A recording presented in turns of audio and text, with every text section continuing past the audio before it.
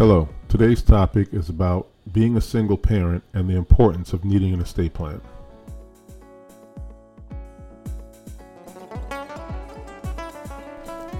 If you have a minor child or minor children who depend on you for their survival, you need to make sure that they will be cared for if you are ever unable to care for them.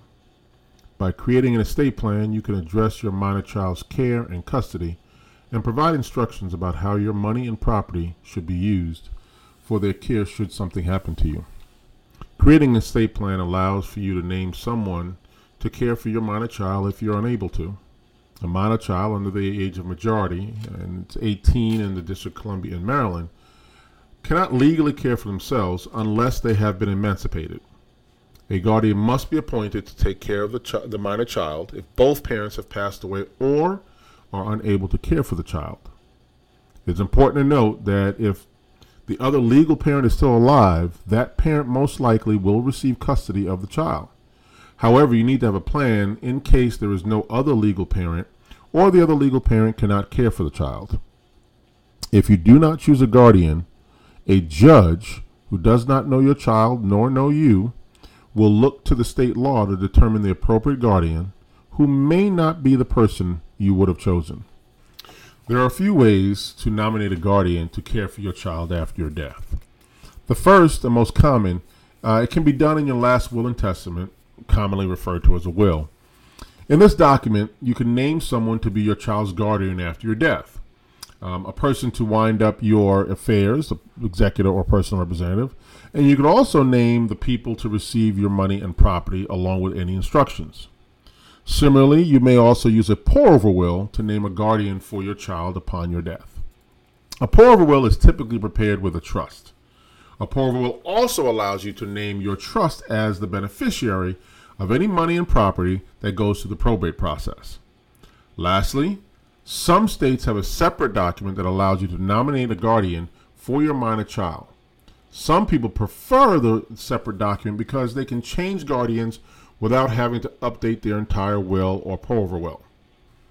While an estate plan usually focuses on planning for your death, it is also important to plan for a situation in which you're alive but unable to act or make decisions. For example, being incapacitated, including naming someone to care for your child temporarily. In addition to delegating your parental authority when you're unable to act, this document can be used if you're traveling and need someone to make decisions for your child. It is important to note this document is only effective for a short period, 6 months in some states, and your chosen person cannot agree to certain actions such as a child's adoption or marriage. There are certain rules regarding your child's inheritance. For example, a minor child cannot handle their own financial affairs, once again, unless they are emancipated. They will need an adult. If you pass away without an estate plan, the other legal parent may oversee managing the money and property you have left for your child. If the other legal parent is unable to manage your child's inheritance, then the court will have to appoint someone. The estate plan allows you to name the person you want to control the money and property. Without an estate plan, the judge can only use state law and the people who appear in court to determine who will manage the inheritance.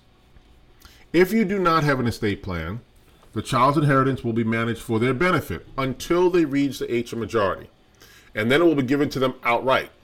Although they may be a legal adult, they may not be prepared for a large influx of money and property. Also, you may have certain things that you want the money to be used for. With a trust, you can draft instructions for exactly how you want the inheritance to be used, as well as how it should be received. You can create a revocable trust or include these instructions in your will, known as a testamentary trust. The important distinction between these two options is that the will has to be filed with the probate court, and the proceedings will be public, and the testamentary trust will be overseen by a judge. A properly drafted and funded revocable trust, on the other hand, can be managed without probate, and there are no documents that need to be made public. There are many options available to you when crafting instructions for how your child's inheritance should be managed and distributed. Your minor child can receive a percentage upon reaching a specific age. For example, at 25, they'll get 20%. And at age 30, they get another 20%, et cetera, et cetera, et cetera. You can also structure your child's trust as an incentive trust to allow your trustee to give your child money only after meeting certain goals. For example, successfully getting into college, or successfully completing post-secondary education, or being sober for 1 year. Alternatively, you can leave the decision of how and when to give the funds exclusively up to the trustee's discretion. This is sometimes referred to as a discretionary trust.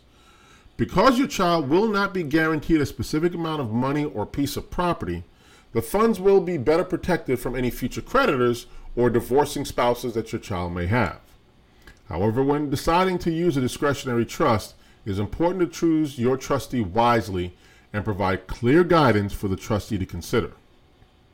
When considering who to select as a trustee of your minor child's trust, you can choose a family member who knows the child and understands your wishes.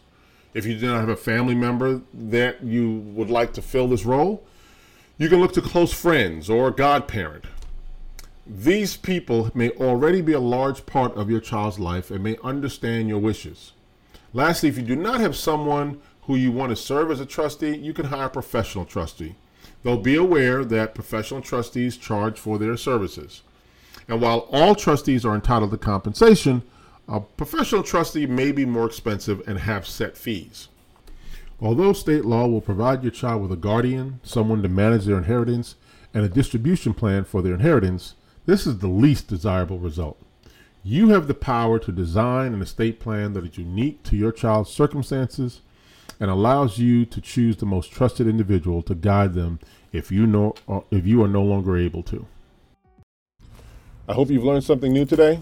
As always, if you want additional information or to discuss your own estate plan, call us at 301-892-2713, 301-892-2713, or you can reach us at our website, which is www.estatecast.com, www.estatecast.com. We know that life is precarious.